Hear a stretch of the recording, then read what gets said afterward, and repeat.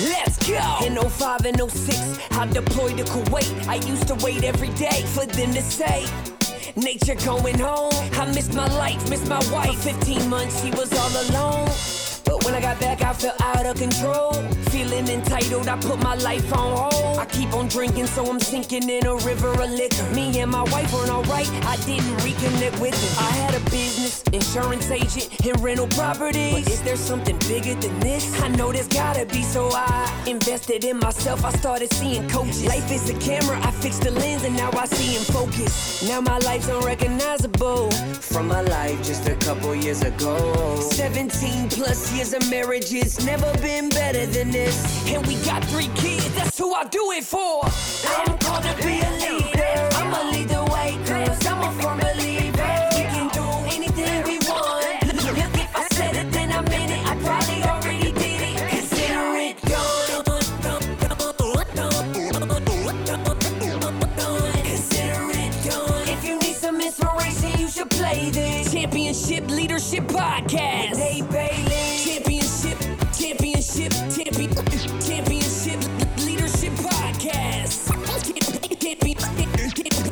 Championship Leadership Podcast with Nate Bailey. Hey, what's up, everybody? Welcome back to the Championship Leadership Podcast. This is your host, Nate Bailey, and I'm extremely excited for our guest today. I came across this guest on the Joe Rogan podcast. He's been on Joe Rogan's podcast a few times. Just a powerful, incredible story from Mexico, originally grew up, got into law enforcement, and just talking about all of the things that are going on, all of the experiences that he had working for the government and combating the cartel, the numerous cartels that are in Mexico, and just the current state of what's going on there. And then, of course, just bringing that back to his experiences around leadership and some of the positions that he was put in and how he was able to get through those times. And now to do what he does today, my guest, his name is Ed Calderon. And you can find out more about him on his website, edsmanifesto.com. And that's Eds, plural, EDS, manifesto, manifesto.com. I had to think about that for a second. But with no further ado, I want to introduce you to the amazing and powerful Ed Calderon. Hey, what's up, everybody? Welcome back to Championship Leadership Podcast. I'm excited today. We got Ed Calderon with us, and appreciate you being here, Ed. Thank you so much for taking time. Oh, I appreciate you guys for the invite. Yeah. Well, I came across you. You've been on Rogan multiple times. I'm a fan of his podcast and a few others as well. Adam Carolla, I was listening to that a little bit, just getting ready for this. But if you could, for those that aren't familiar with you, maybe just give us a quick backstory on kind of your journey and what you're up to today and how you've gotten to where you're at. Born and raised in Tijuana, Mexico, hometown. Love my hometown. Grew up,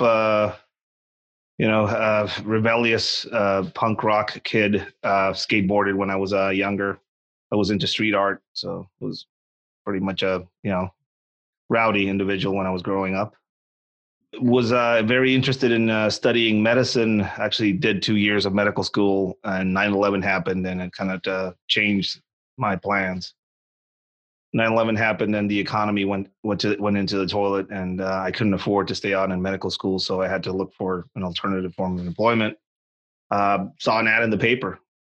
They were looking for young, unmarried kids, basically, that wanted to make a difference. So I answered the ad in the newspaper, did my interview, and then a few months later, I was being clean shaven and going through basically paramilitary type training that led to me working in law enforcement in Mexico for about 12 years.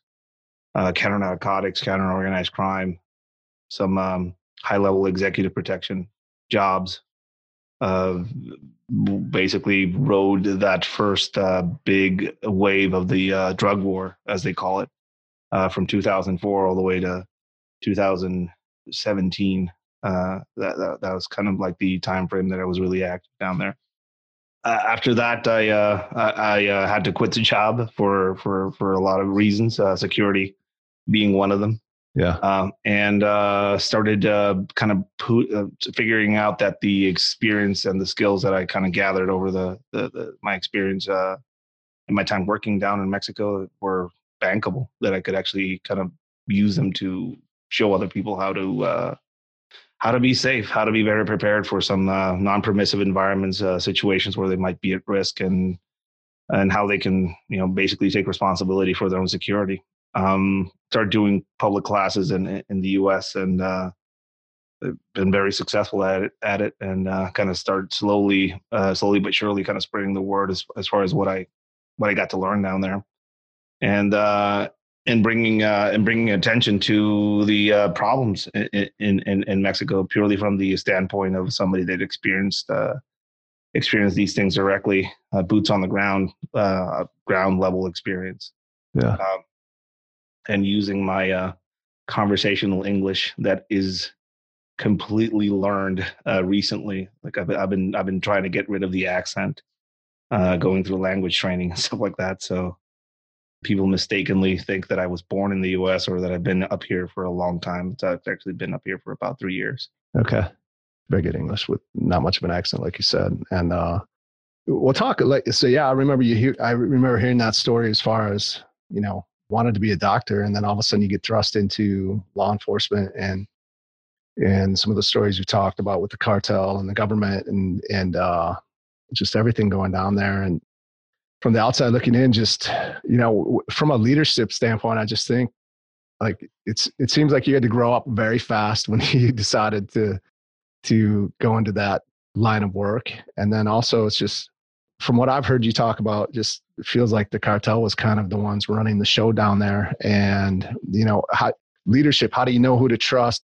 Were there any real leaders that really did impact you and that were really trying to make a difference? Because I've heard stories about how sometimes you just were told to, hey, like turn the other way because of, I'm sure, many different variables and reasons and the complexity of it all. But could you talk just a little bit about that, about like what kind of leadership did you experience? Was it hard to know who to trust and not to trust and things like that when it comes to what you were involved in? Well, I think one of the main things you have to kind of start off with is Mexico normal is completely abnormal to most American mindsets. Mm-hmm. That's why I call it the upside down.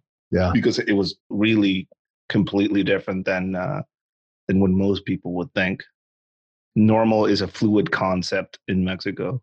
Yeah. So when I first started working out there, it was very idealistic. I did want to change things. Yeah. I did want to be a force of difference and, make an example out of my work and kind of inspire others and all these amazing things. But soon discovered that there's a giant brick wall of corruption, kind of at all levels, from high level federal to even the smallest levels, street level wise. Trying to find people to emulate and or leadership figures that I could follow was pretty hard at the start. I couldn't figure things out as far as who was on the up and up and who was on the good guy side or who was on the bad guy side. I didn't even know what good guy or bad guy was. Right. A lot of the people that I used to work with during the start of this whole thing were very much compromised, corrupted. People that had interest outside of the job that they were doing. But I quickly found out that even if they were corrupted, it was never a personal thing for most of them. One of them, I always say that I used to pray every day before I went out. And my mom used to kind of tell me, well, just realize that if you're going through hell, God might not send you an angel; He might send you a devil. So be sure to keep friends in low places at least, or keep an open mind in that regard. People weren't against you; they were just for themselves, and that's the lesson I learned from one of those devils that I got to meet. It was hard to figure out who to follow. but it was a very basic, at its very basic nature. It was just survival, everyday survival. Trying to figure out what to do and how to do it and how to not be owned by somebody on the outside from the cartels or even internal groups that might want to, use you for their own agenda. In the midst of all of this chaotic life, I found the voice and the example of Lieutenant Colonel Lazaola. Lieutenant Colonel Lazaola was a very, very important and mentor figure in my early career. He came out of the he came out of the War College in Mexico. Very smart individual, very driven, supernatural almost in his kind of drive. He was one of the guys that would say, "You guys need to jog more. You guys need to run more to maintain your physical aptitudes." So we're gonna go running tomorrow, and he would be there out there warming up 3 a.m, for the run at 4. Interesting guy. He has a few documentary. I think one documentary on his life called "Mexico's Bravest Man." Interesting character. Bunch of his assassination attempts on his life, which tells you a lot about his character. Yeah. He was one of the guys that I saw kind of in the midst of all these question marks as far as people. He was one of those true examples, kind of shine through all of it. One thing I learned early on by him is that you can't ask people to do things underneath your command and or your leadership if you can't do those things yourself.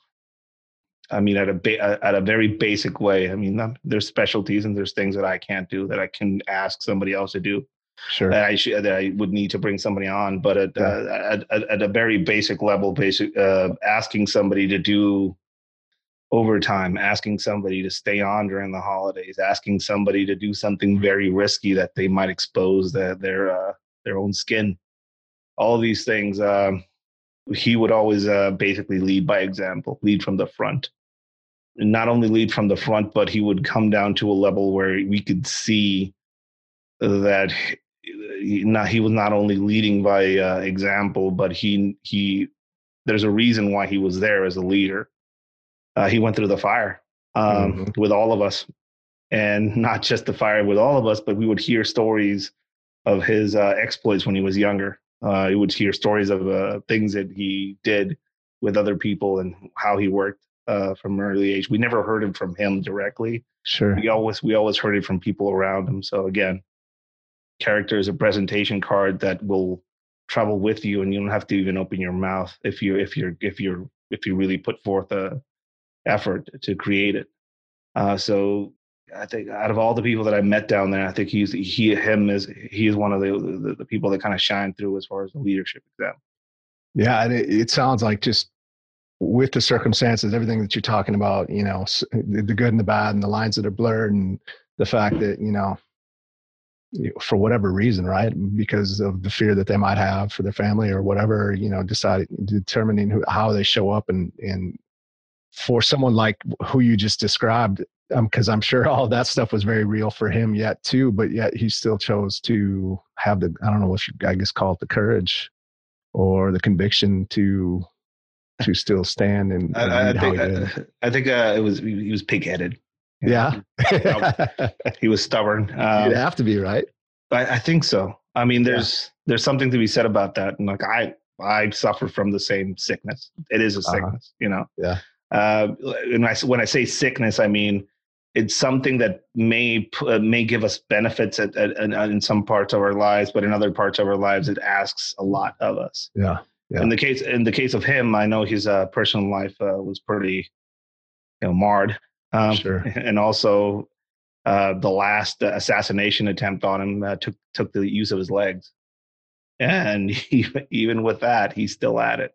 I can't. He said, I can't fight with my body anymore. So yeah, I guess I'll have to go into politics. And so he's going into politics now. Okay. But the drive aspect of it, the stubbornness.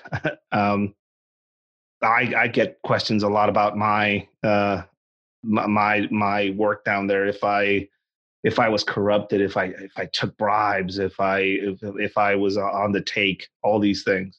Mm-hmm.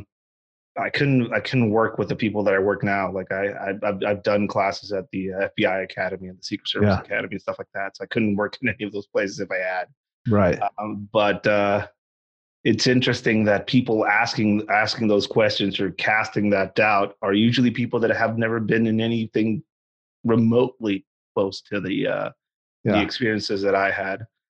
One of the people that I always point to as an example of that is Lieutenant Colonel Lazola. When I met him, I saw his house, and it's still the same house. You know, he had a bunch of public offices, and most of the enemies he's had, both internally and out there, as far as the cartels go, were usually people that couldn't convince him of doing something the easy way. That was his whole kind of thing. Yeah. You know, they offered him all this money to look the other way, which is a pretty easy thing to do. All you have to do is do that. Yeah. But, you know, again, he was stubborn. How difficult was that for you to stay on that path and not to? I would imagine it was really difficult, but maybe not. Well, I mean, it was. It was. I mean, there's no doubt about it that it was. Yeah. Seeing others look the other way. Yeah. And see the fruits that brought. I remember going to meetings at the office and seeing, you know, brand new Hummer H2s outside in the parking lot. Being surprised to see some of the kids of the same people that I worked with at the same private school that the governor's kids were at, and just trying to figure out how they can afford it. Yeah. Right. Suffering from, you know, like my nose has been broken a few too many times, and I struggled to gather enough money to kind of fix it. Mm-hmm. And then seeing a lot of you know, breast implants at the Christmas parties. Yeah. It's not easy, obviously. Yeah. There's this whole concept of silver and lead, the choice of plata or plomo that the cartels give you. Or you work with us, or we kill you. Okay. But those aren't the only choices out there. I know because there's a lot of people out there that I used to work with that are still at it. And they still live at the same place they used to live. Yeah. Some of them still drive their bote pateado, as we used to lovingly call our cars, which basically caked can cars. Okay. Right. I think it was a dangerous choice. Yeah.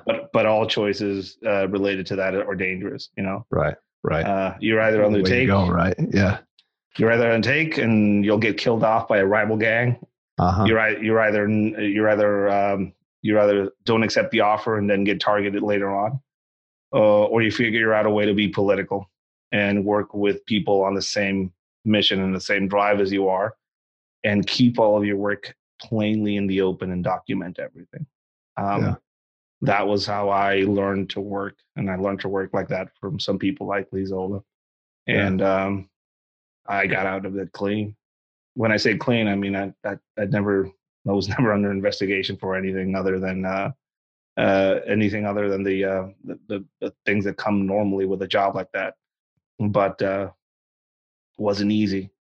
How many can you say that you know that you worked with that are able to say that were able to get out clean? Well, that's the thing. There's most of the people that I used to work with got out, but they didn't have the choices or the options or the benefits that I had. Yeah. I got to migrate to the U.S. I had a legitimate claim to my immigration status. None of them did. Mm-hmm. So they all went to work for the dark side. Most of them. But while we were there, like we were an example for nationally for a lot of the work we did. Yeah. But Mexico has a problem with amnesia. Every 5 years, 6 years at times, politics change. New president comes in and tries to solve the same problem the same way under a different name and a different color and a different flag. And everybody that was involved in anything positive or successful by the previous government gets turned into a villain, gets persecuted. We're seeing this now. There's a leftist, socialist president right now in office in Mexico, and he's basically going after all the people that I used to work with because they were part of successes in the past. Oh, wow. So that's the nature of the beast. A thankless beast that has an amnesia problem that every 5 years, just back to square one. Is it a feeling of just like, I mean, is there hope? Does it feel hopeless? Does it? I think related to the government in Mexico, I personally feel completely hopeless about it. Yeah. Wow. I feel hopeless about the armed forces. I feel hopeless about the government. Not as people though, but I don't see any solution to the problems down there that involve the government. That's how hopeless I am about it. Yeah. I think that they're pretty much the same head on. They're pretty much the same end, the tail end of the snake when it comes to cartel problems in Mexico. You can trace it back to a cartel, and probably can trace it back to a high-level politician. Sure, that's just the nature of the beast, and we've been in a cyclical war down there for decades now. Yeah, and I'm a taxpayer now in the U.S. Yeah, so I can say this. Yeah. I'm paying, and all of us are paying for that war in different ways. A lot of money. I used to be on the receiving end of some of that money, some of those U.S. taxpayer money that would go down to Mexico to pay for the drug war. Companies like Ford Motor Company, 511, Colt, H&K, all these companies will make a lot of money selling equipment to the armed forces in Mexico. Okay. Yeah. That then get utilized in the efforts against cartels down there in the same way, unchanged for the past 2-3 decades. Yeah. And the problem's only getting bigger. Yeah. So somebody's not doing their accounting right. Right. We were talking a little bit before we went live here. You had the opportunity to be a regional sub commander in charge of 97 people, and at a fairly young age, 28. Like, talk about that experience, how, especially everything that we've been talking about, and maybe not a ton of leadership to lean on and example to glean on, and just talk about that experience and what that was like doing what you were doing and being responsible for 97 other people. It was one of those things where I wasn't actively pursuing any sort of advancement in the job. Like, I was. During that time, I was pretty comfortable doing the work that I was doing. Adrenaline junkie. Not kind of differentiating leisure with work and just going out there and doing what I had to do and doing a job, and kind of like just being on autopilot in that regard. A few things happened, some tragic things, and I lost a few guys. I was taken out of the fight, basically. I did a good job doing the job that I used to do, and they decided to reward me with a position, a leadership position. It was surprising to me because of what that leadership position kind of entailed. But they basically gave me the responsibility over about 97 people at a lot of people. Yeah, it is. I was in charge of about 12 people, and then all of a sudden I had about 97. I was named regional sub-commander, a position that is, it's a title. Yeah. I wasn't named commander because I was too young, according to their, the ways that they did things and the ways they made advancements. And I think I was too young to be a sub-commander as well.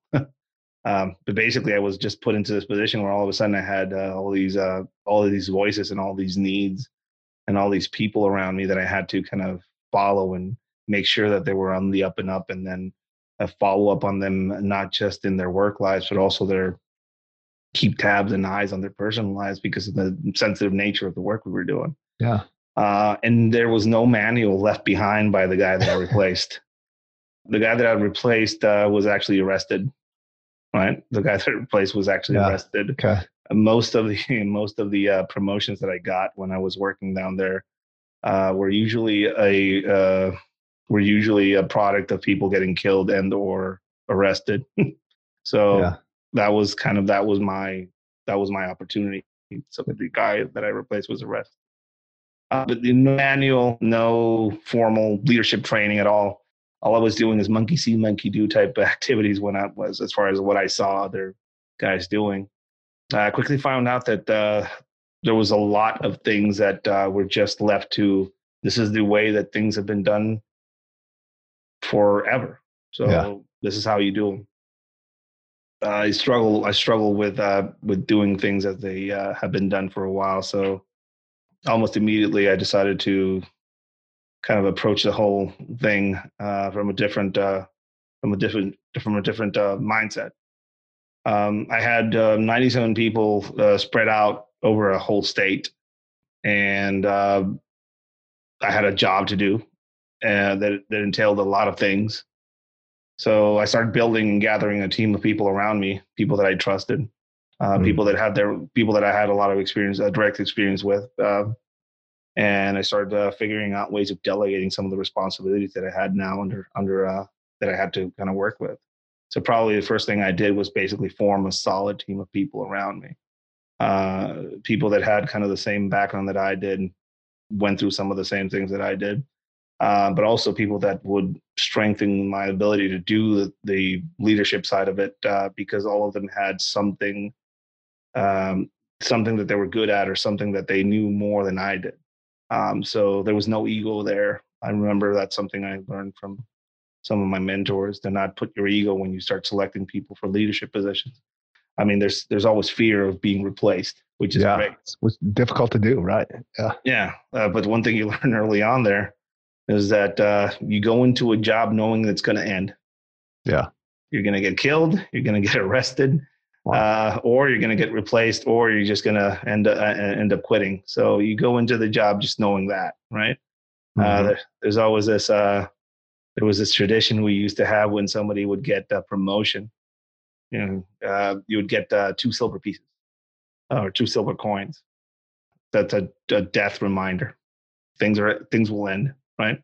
Yeah. So you would get 1 silver coin when you started the job, and the 2nd silver coin when you ended it. Okay. It was a weird, creepy tradition we would have. But do you still have those coins? Yeah, I do. Yeah. I can show them to you. I have them in a little box. But it was a tradition that kind of like I think a lot of people struggle in leadership positions when they want to hold on to them, when they think they're going to last forever, or they want to cling on to these things. And these things are transitory. So I went at it with that mindset. I also went at it with zero ego, to shut off my ego. There's things that I don't know, so I brought in people that had more experience in the field than I did, with a clear understanding that if they turn out to be better at this job than I am, if they turn out to be a stronger person than I am for this job, and it ends up being between me and them, I'll graciously accept stepping down, right? Yeah. So I started off with a meeting like that. Just told everybody how I wanted to approach it. Everything was said, everything was spoken, so everybody was kind of on the same page as far as what we were about to do. Mm-hmm. The amount of kind of a stress or uncertainty that a lot of people have when the new boss comes in, or the new head, the guy in charge, that was pretty kind of, everybody was kind of on the edge. Everybody was afraid to be fired or moved, or maybe there's some favoritism behind somebody that was there before me. But I kind of made an effort to go kind of personally to everybody there and kind of talk to them about what I was about to do and why I was about to do it. Yeah, I think that was pretty helpful. Yeah, that's important. Everybody at ease and putting everybody pointed towards something. Yeah. Started doing things that again, people never did before, including physical standards. Physical standards was, I remember, very important. So I started implementing physical standards. I started implementing family get-togethers that are work family get-togethers. Okay.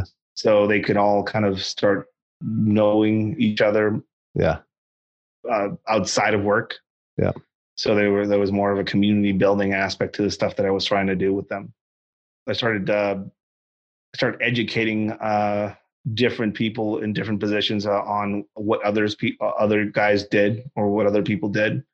And in that way, sometimes I would find out that there was a guy in charge of a certain part of the job description that was actually better in this area. Mm-hmm. So I started figuring out talent and, some hidden skills that some of these guys had. And it's hard to do that if you don't approach each of them kind of individually and kind of do a conversation with some of them. Yeah. And sometimes just asking the open question, are you happy where you are? No. Where would you want to be? Here. Okay, I'll consider you. Let me write this down. Sometimes it's just a conversation, just asking directly. Yeah. But yeah, that's how I started. Again, nobody showed me how. I had a few examples, but I started kind of slowly figuring that out. Yeah. It sounds, everything you're saying, just all the conversations I've had around leadership and just, the championship leaders, those are the things that they're doing and getting to know the people and holding them to a standard and not afraid to make changes and all the things you talked about. It's incredible. Sounds like it, I'm sure trial and error is a big way that you figured it out, but also there's just some natural ability there that you just kind of figured that this was the right way to do things.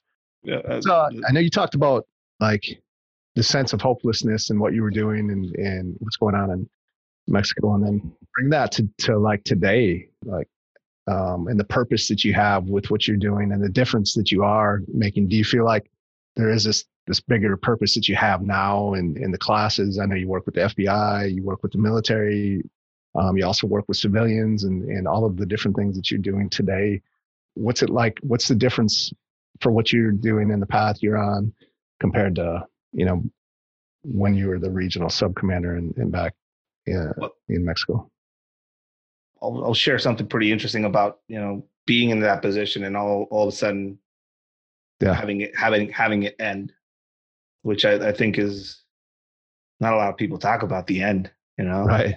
A lot of people talk about the beginning and the ride, but they don't talk about the end. Because the end hurts, it's scary. But it will come to all of us. Yes. So I remember getting my second silver coin. The end of my job came with the end of an administration, basically. So everybody who was in charge in that previous administration was downgraded, was demoted, was moved, and I struggled with accepting the whole. Wait, everything's better. No, all these guys are doing a better job than they were doing before I got here. Why am I being punished? Right? Why am I being? Why is this being taken away from me? My work. I remember I struggled a bit with that, and then I met my replacement. My replacement was young, and it was. I could see a little bit of me in that, and him and his approach.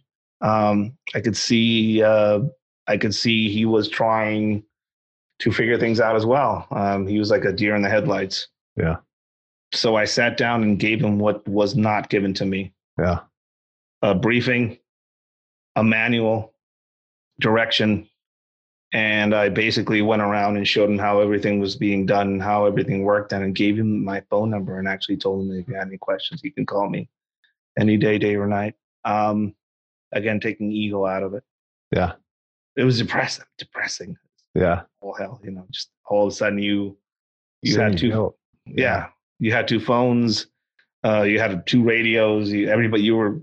All decisions had to go through you, and now you're completely out of it, right? Mm-hmm. So the end was hard. Getting accustomed to that was pretty hard. Depression and all that stuff and it kind of seeped its way through. But there's life after death. I think there's a lot of people that don't survive that change. They don't survive that after. I had to look for basically a whole new way of living after I stopped doing the job that I was doing and turned myself into a speaker, into an instructor. There's a saying that those that can't do teach. So I started figuring out that in those conversations that I had with my replacement, that I had something to share with people. And I'd already been instructing, for a while. But when I went to the U.S. and started figuring out my own path and trying to make myself useful, basically, which has always been an obsession of mine. If I'm not useful, I'm not who I should be. Right. So coming out of that,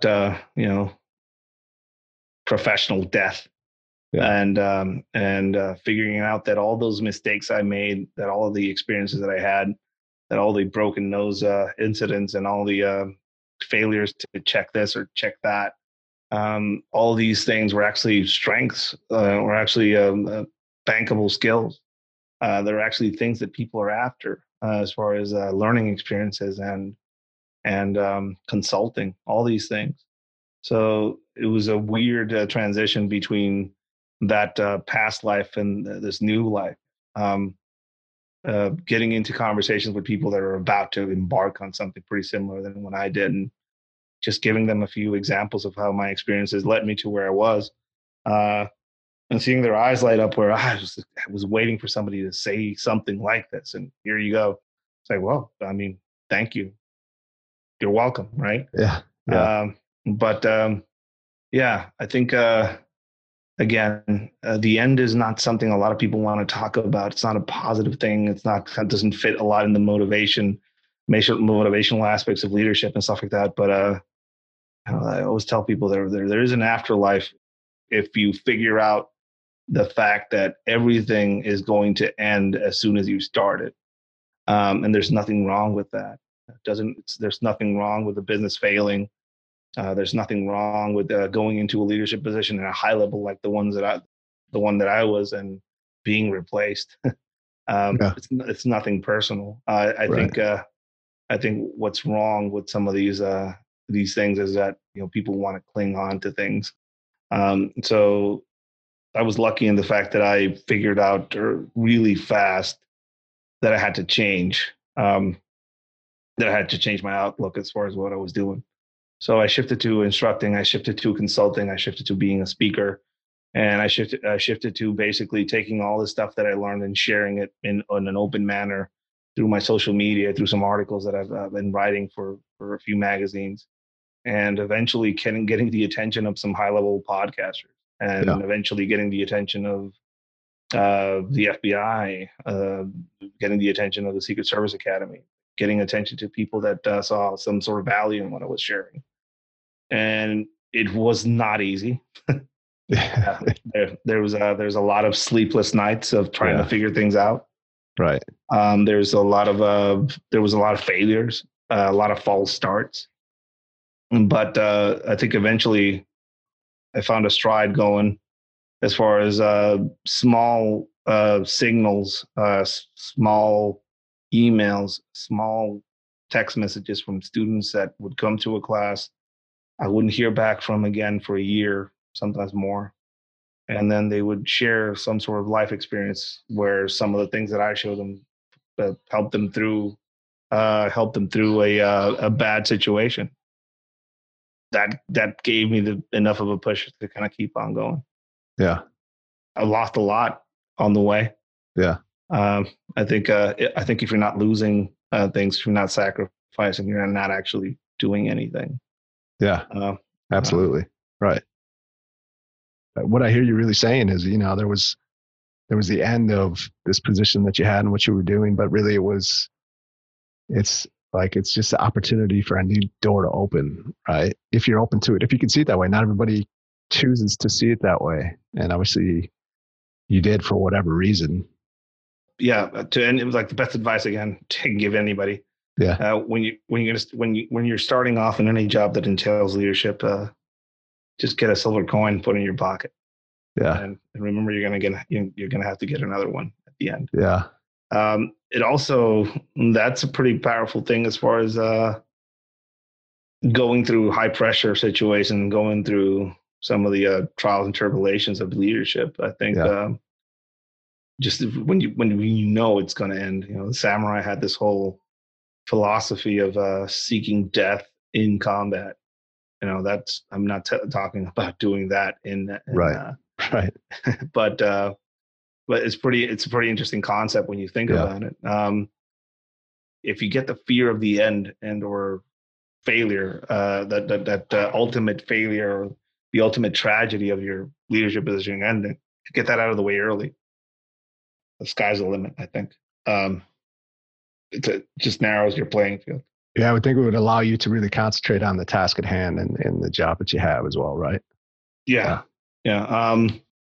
All of the people that I learned from directly from governor that I got to work with as far as his security, to Lieutenant Colonel Lisa Ola and some of the other people that I got to meet along the way, they all kind of brought that same lesson with them. Yeah. Just realize this is temporary. This is a position that's going to end. Yeah. But the best thing you can leave behind is a legacy, an example. Yeah. And if you can have people reference you and reference your time in a position of leadership, that is the best recognition you can ever get. And to this day,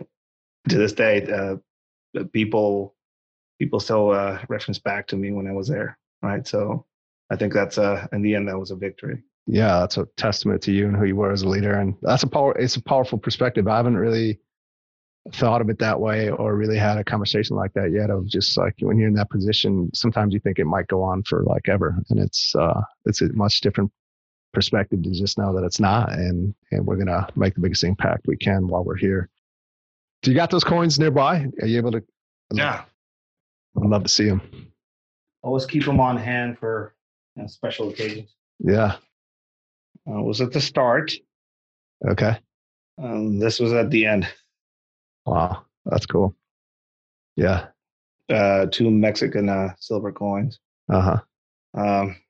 Interesting tradition. I don't know where it came from, but it was shared with me, and grabbed me by the back of the neck. And here's the first one. I'm gonna get another one. Yeah. How long it takes for you to get the other one depends on. Yeah, it depends on you and the job that's done, maybe too, a little bit. As we wrap this up, like, what's, is there something you could leave with the listeners, or is there, when it's all said and done for you and what the path that you're on right now, what do you hope, the legacy that you've left, like you said, it's a powerful testament of who you are. When you get this next silver coin, right, to represent the end of the path you're on right now, where do you hope that leads you or lands? If anything, I'd like to leave people with just very powerful advice, and something I learned on the hard way. Learning how to start is easy. The beginnings are easy. Endings are not that easy. Usually people that know how to end things, or how to exit, how to leave a room. Even comedians have this. They know how to close a good comedy set. Those are the guys we remember. Yeah. The guys that know how to close. Right. So just remember that nobody's against you. They're for themselves. Don't go into any job without kind of really thinking about the fact that it's going to end. Yeah. And once you realize that, there's a very narrow playing field that you can work with and can focus on. Where I'm heading next, I have no clue.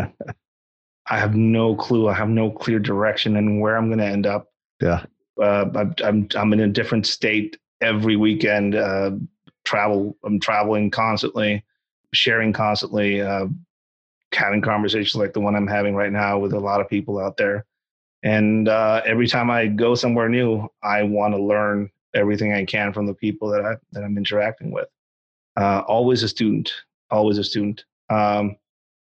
And take the risk. It's worth it. Whatever that may be for you, whatever that signifies to you, just take the risk. Yeah. That's powerful. I appreciate that. Than's a few ways that we can follow you? I know Instagram, you're pretty heavy in Instagram and website maybe? www.edsmanifesto.com is probably the best way you can follow me. Okay. Everything's a calendar for classes, some of the online stuff I'm doing now, and Eds Manifesto on Instagram. That's probably the most active I am right now. If people want to check that out, really appreciate it. Yeah, absolutely. Well, I appreciate you, and thank you. It's been incredible.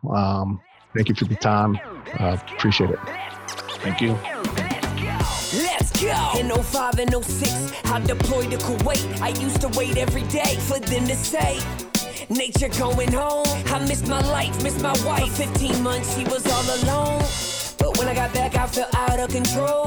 Feeling entitled, I put my life on hold. I keep on drinking, so I'm sinking in a river of liquor. Me and my wife weren't alright, I didn't reconnect with her. I had a business, insurance agent, and rental properties. But is there something bigger than this? I know there's gotta be, so I invested in myself. I started seeing coaches. Life is a camera, I fixed the lens, and now I see in focus. Now my life's unrecognizable from my life just a couple years ago. 17 plus years of marriage, it's never been better than this.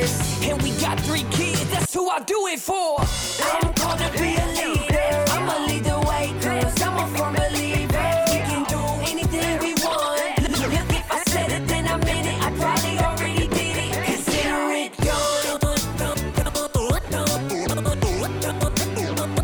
Consider it done. If you need some inspiration, you should play this Championship Leadership Podcast. Hey, baby.